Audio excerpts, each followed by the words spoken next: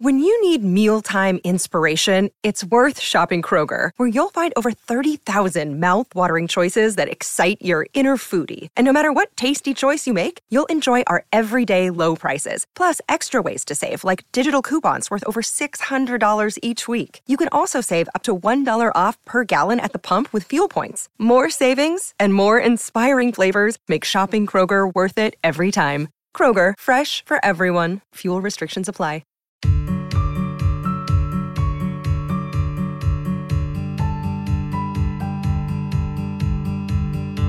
Hello and welcome back to First Act, a podcast from Kochie's Business Builders. I'm Sass Busby. I'm Adam Bubb.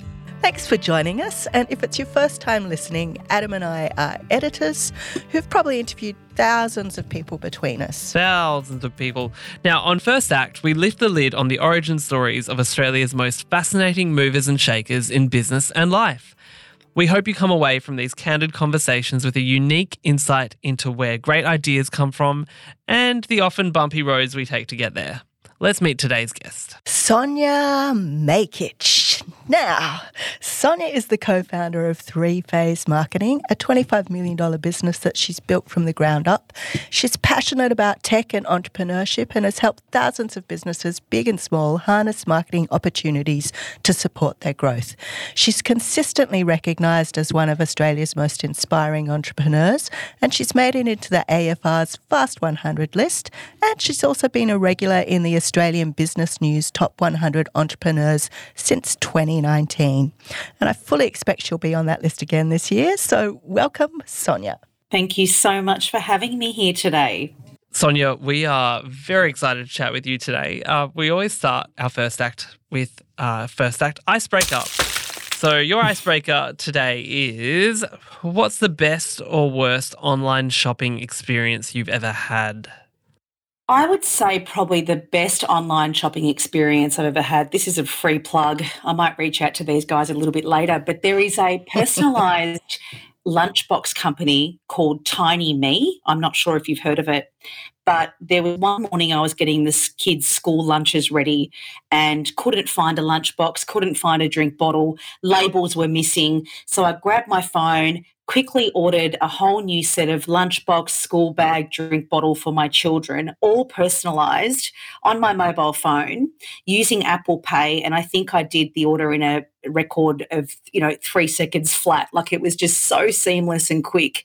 And within 5 business days, I had all these personalised products delivered to my front door.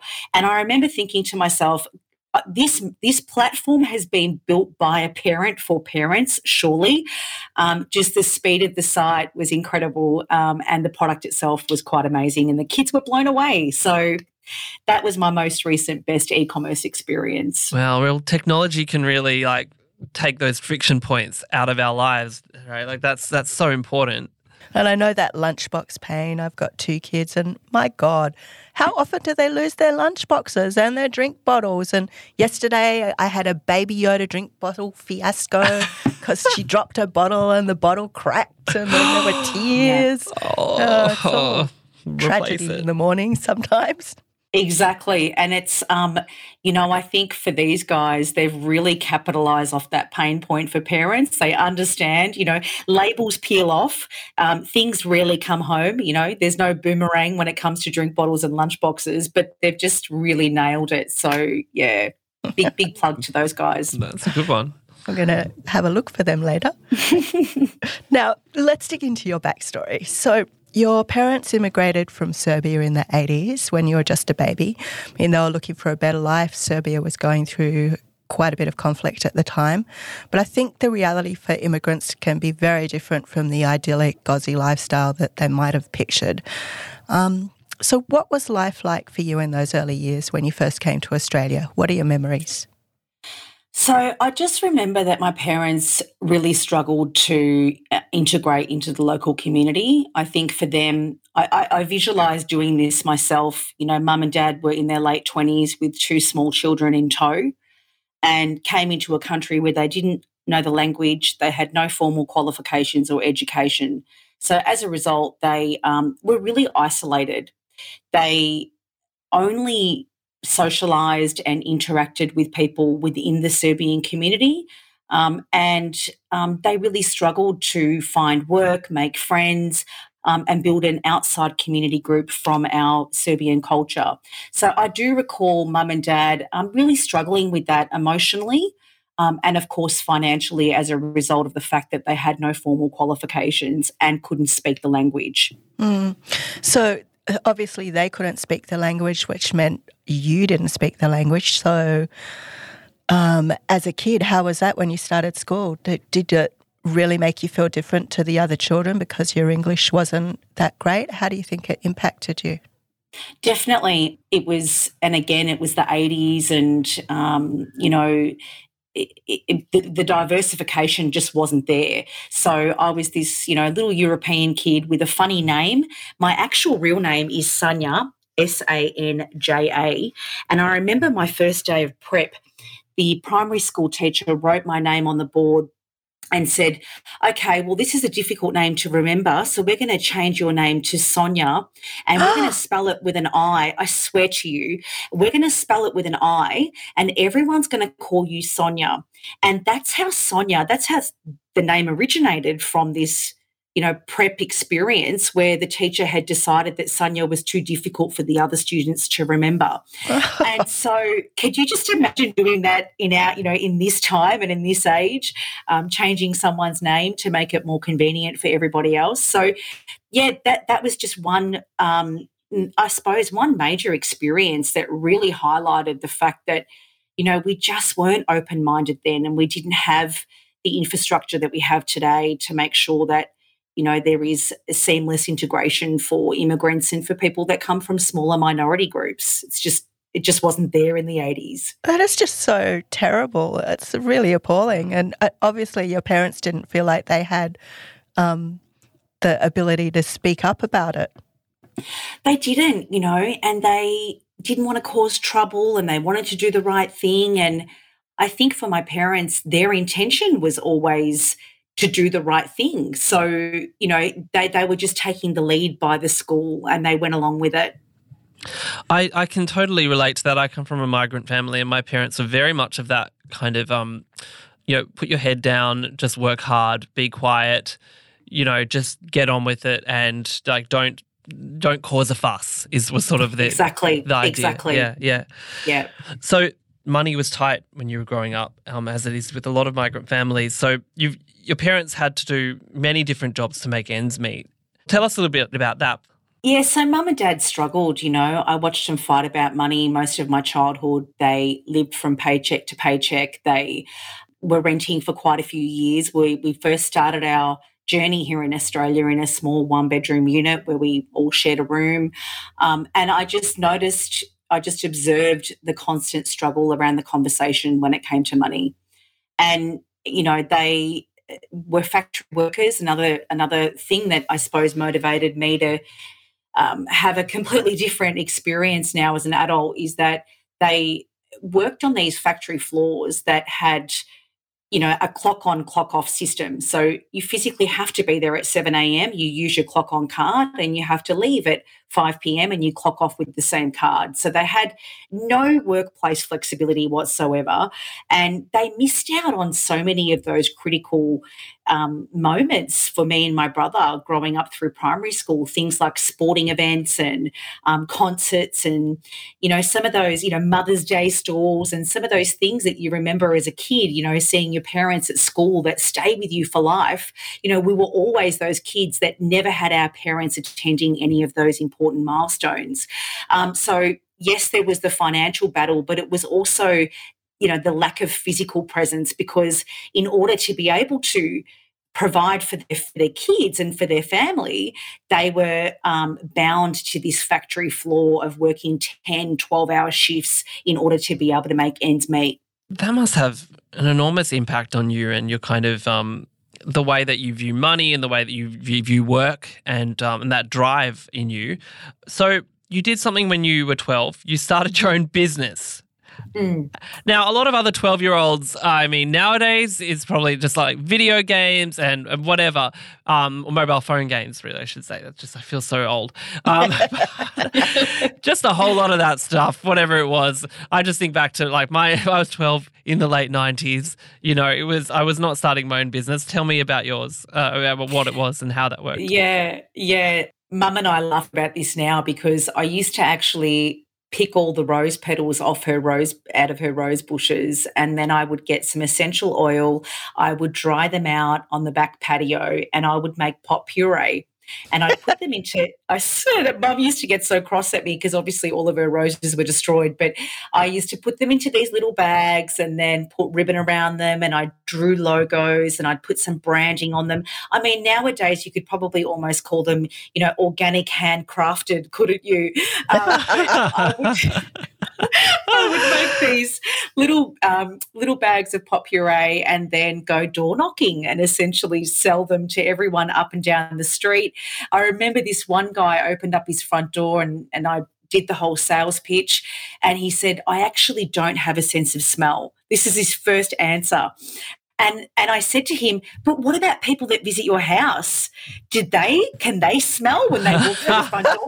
And I look back now and think, oh my goodness, like, A, how insensitive, and B, I just had this persistence that I just was relentless in my drive. Even back then, you know, I was that kid that drove my parents crazy. When something entered my mind and I wanted it, I just had so much tenacity and resolve that I would not stop until I got it. And this little business venture I started when I was 12, like I literally turned everyone into a customer. Like it didn't matter if you couldn't even experience the product. I wanted you to buy it, you know. Did you have a name for it, or was it just, you know, just your door-to-door? You're like, hey, I've got this, you know, this potpourri product. Yeah, I just said, I'm selling crafty things today, and I used to just call it my craft. Like I didn't per se have a brand name, but my crafty products is what I used to call it. Mum would go, "Oh my God, what are you getting into now? What are you creating now?" The sweet smell of success, Mum. That's what I'm creating. Yes, exactly. Oh. We spoke a little bit about your difficulties at school, like socially and trying to fit in and feeling like you were the different kid.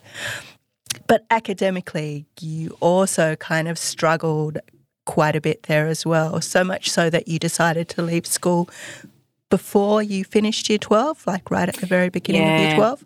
So correct. How did your parents react to that? Because there's often a thing with immigrants or with parents in general where they want their kids to have something better than them. So I imagine finishing school was probably something that was important to your parents.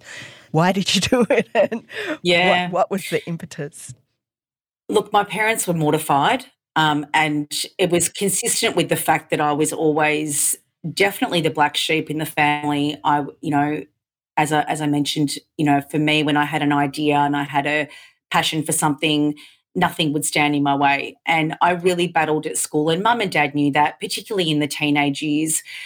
I just couldn't focus. You know, for me, I was disengaged. I felt like I was wasting my time, apart from some probably 2 or 3 subjects, which were English. I loved English, PE, and home economics. anything that got me out of a textbook, I was particularly fond of.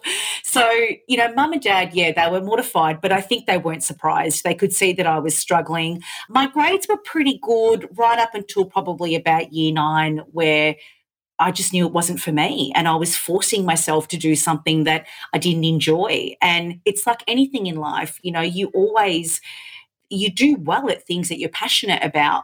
Where I did really well at school was the socialisation aspect of going to school. I was even back then organising gatherings, and I was friends with everybody, and I was very strong at communicating, but there was nothing in the regular school system that would support that. So when I came home and told my parents I was leaving, my mum cried.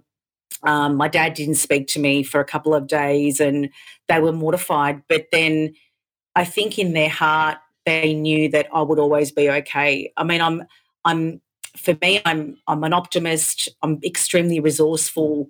So I'm sort of that kid that always took care of herself. So I think in their heart they knew things would work out, but most definitely they weren't very supportive of my decision. So was there a game plan? Absolutely not. I literally just left and then built my resume. My first job was at Coles. I worked in the supermarket. When I was 14 and 9 months, I walked up to the service desk and said, I'm here to apply for a job. So I had some work experience, and I just built a resume, and I got my first job at an appliance company. These guys started importing appliances from Italy, and they had no marketing collateral. They had no marketing team. They, were really early in their entrepreneurial journey. And it was the best experience I'd ever had, because I had firsthand seen what was involved in launching a brand. I was part of that creative process. I actually built their website. Like, I used I don't even think it was Wix. I can't even remember back in the day. This is, when I was 18 years old. I downloaded some software. I designed some brochures for them, and we had our first sale event.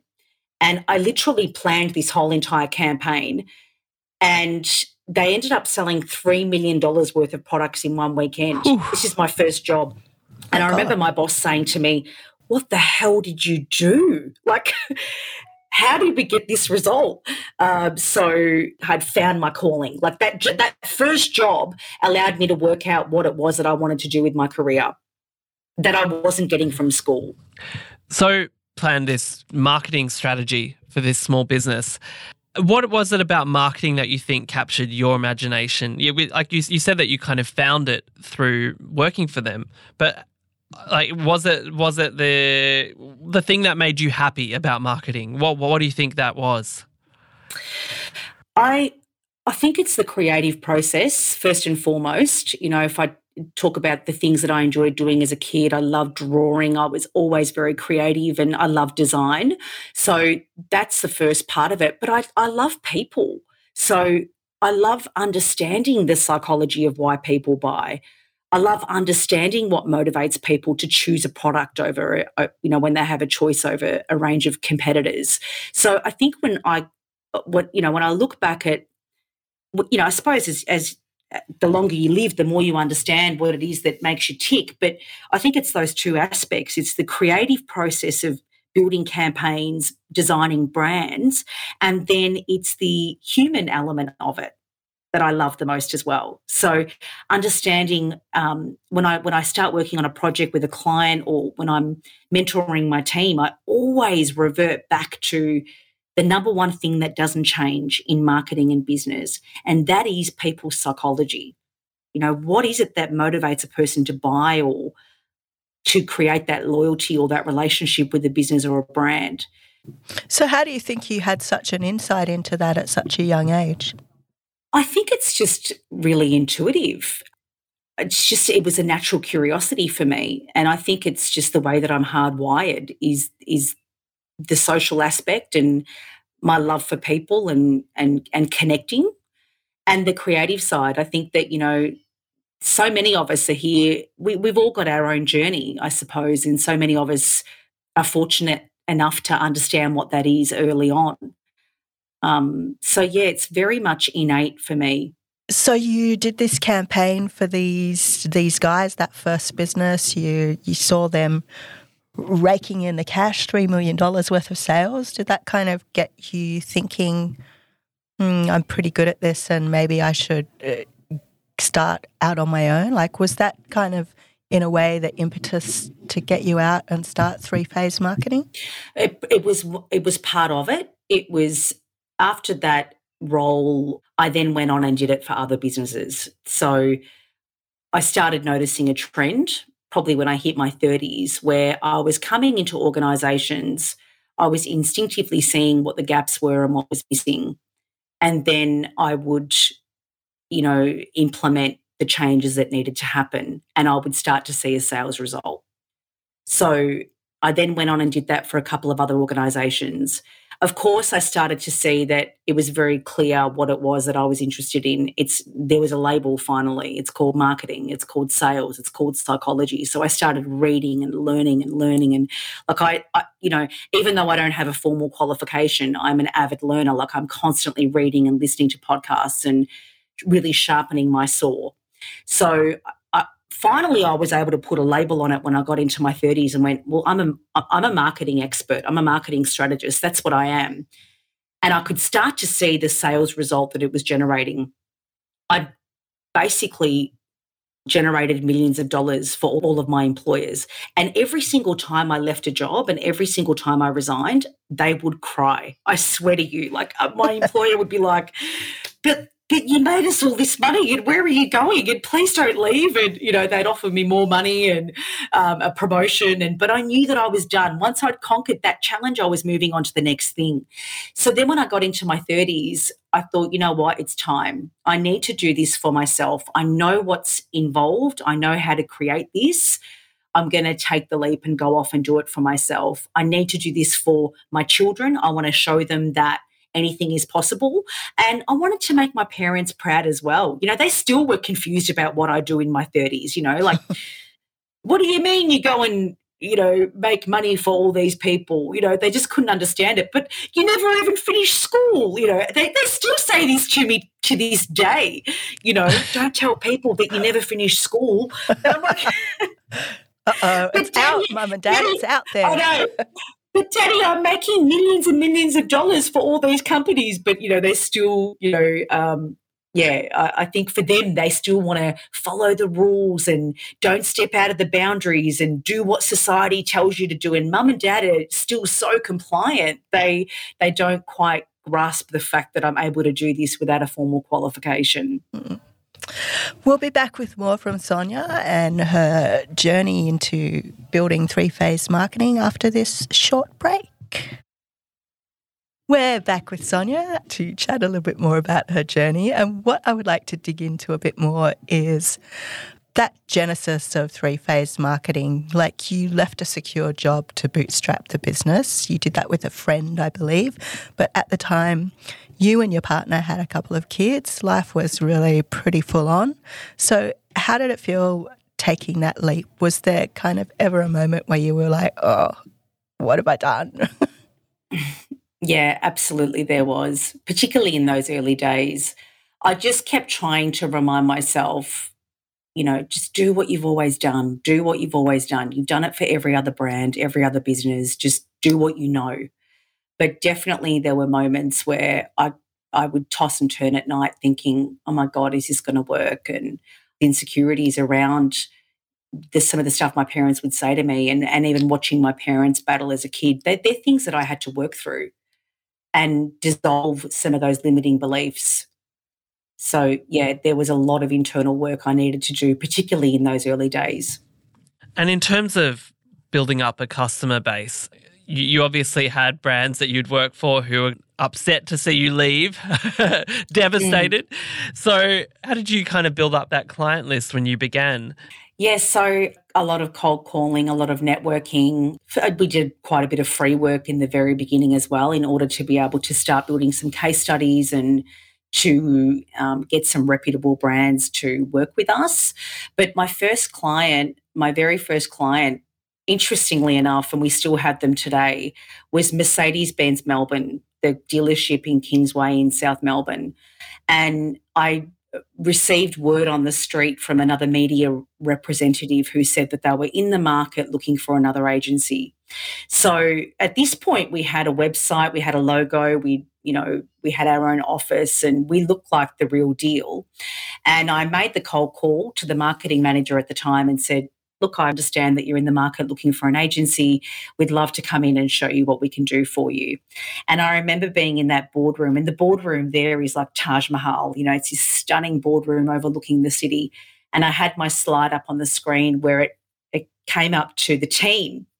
And I had an image that I took off Google Images of all these different circus acts. There was a guy juggling, there was a guy on a tricycle. And I said to the marketing manager at the time, this is the team. We have, access to an amazing pool of creatives and copywriters and content directors, and you've got access to the best in the market, the best talent in market. And there was nobody. Like, this was just people that I knew through my career. Just my network really was what I was selling. And I couldn't believe the news. A couple of weeks later, they'd actually appointed us, and that was our very first client. And, that's the whole story of fake it till you make it. We truly did. I knew that I had the ability to give the client the outcomes they were looking for, but the whole approaching them pitch process was very creative. Let's just put it that way. But yes, to answer your question, initially to build up a business, it's a whole lot of grinding and calling, and it's the real hustle. It's that unglamorous hustle that you don't get to see on Instagram, that people don't really, I suppose some people don't really reveal, but it was bloody tough. We were pounding the pavement and bashing down doors every single day to get some sort of paid work through the door. Now, you mentioned that you knew that Mercedes were in the market for a media agency. What about finding untapped opportunities? Like, how do you, because I'm sure that there's so many businesses that you don't know what they're looking for, and there'd be a lot of cold calling that goes around, people going around going, do you need these services, or that sort of thing. How do you find those kind of lesser known opportunities that are a bit more hidden? Networking, definitely. So as I mentioned earlier, for me, socializing and networking is something that I love to do. So it's about your community. So some of the other ways that we grew the business and some of those less obvious untapped opportunities is things like strategic partnerships. So we have a few of those now in the agency, and we always have, where we plug ourselves into organisations that complement what we do but don't offer the exact same services.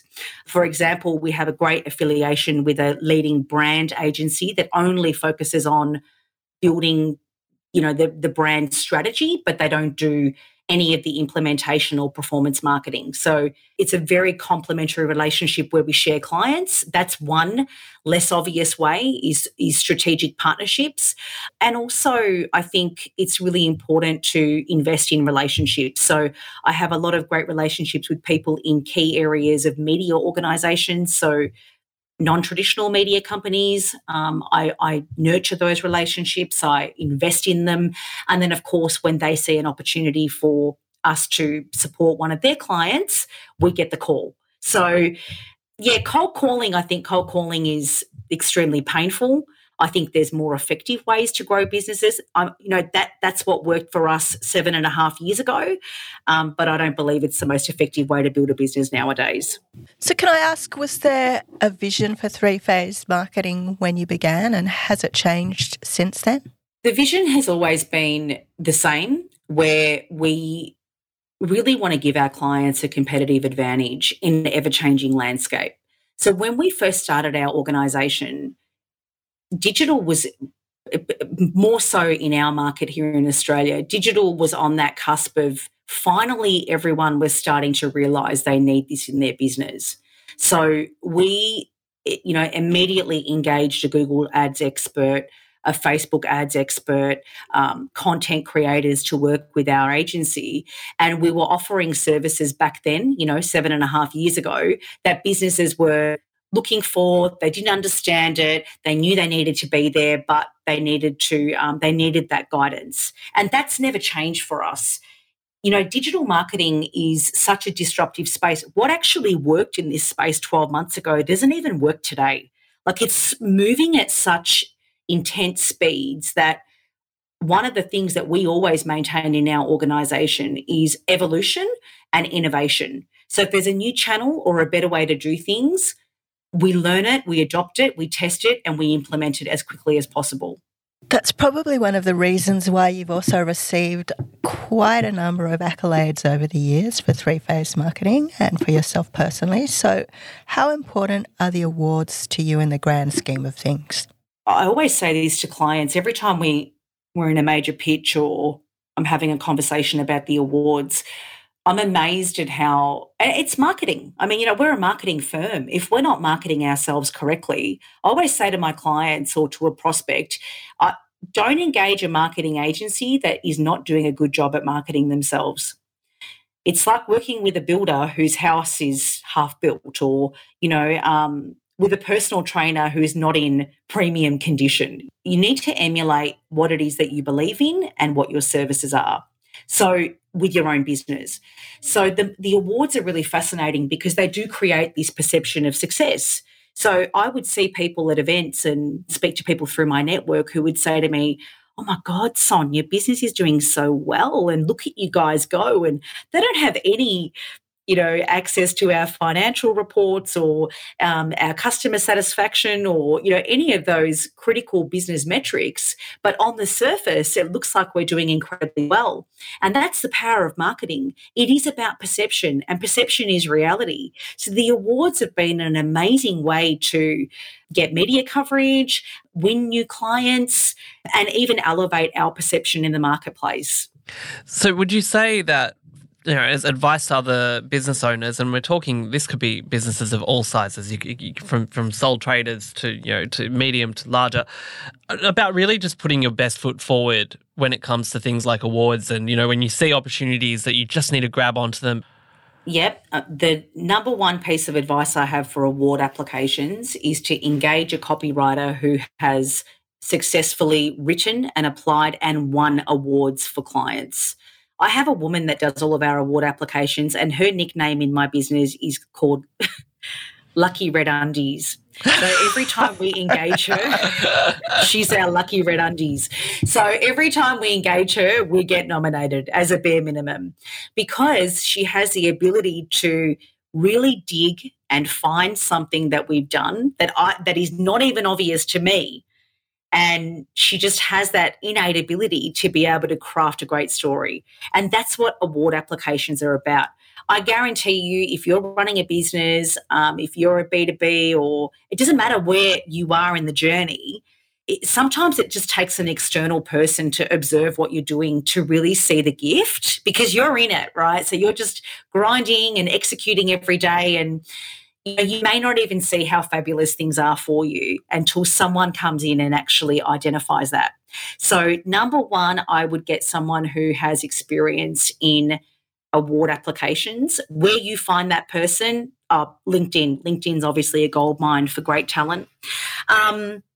So there's that. And then the second part is that I would collate a list of all of the industry. First start with your industry, all of your industry awards. And then the second part of the list would be any business awards that have somewhat synergy with the business that you're running. Create a list, pop it into a spreadsheet. I find that once you do one really good application, you can literally copy and paste them into the rest of the applications for the remainder of the year. And it's a really inexpensive way to get your name out there. Like, some of the applications are free.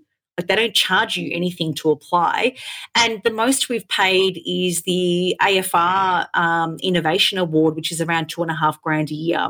But once you collate that list, you actually start to see how many opportunities exist out there, and you don't even need to go for the ones that charge a fee. That is such brilliant advice. I think there's going to be people listening to this who are just like going, "All right, Sonia, you've given me a bit of like a fist pump moment." Yeah. Before we wrap up, I want to just sort of reflect a little bit on looking back from where you started. How do you feel about, money and success today? So for me, the definition of success is really how I show up every day. The thing about money is that I didn't grow up with it, and I've made it, and I've lost it at times, and I've made it, and you can replenish money. You can find innovative ways to make more money. Money is really a mindset game. And I think a lot of us have limiting beliefs around that, from things like how we've been raised, old sayings like money doesn't grow on trees. And there's a lot of programming there that needs to be undone for all of us, including myself, ongoing, right? So the financial aspect of it is fantastic, but you have to love the process. And, you know, success for me is how I show up and how I feel every single day. So when I have a problem or, you know, when an issue arises in the business, it's, to me, a successful person handles those things with grace, handles those things with a calm mind. And if you have the ability to master yourself, that to me is the reward in business and in life. Thank you so much, Sonia. That's some great advice there. I'm afraid that's all we've got time for today. So to find out more about Sonia, head to 3phasemarketing.com.au and you'll learn all about Sonia Makic and her business. Thank you, Sonia. We've loved finding out about your first act. Thank you so much for having me. Thank you for joining us. And thank you, everyone, for listening to another episode of First Act. Bye.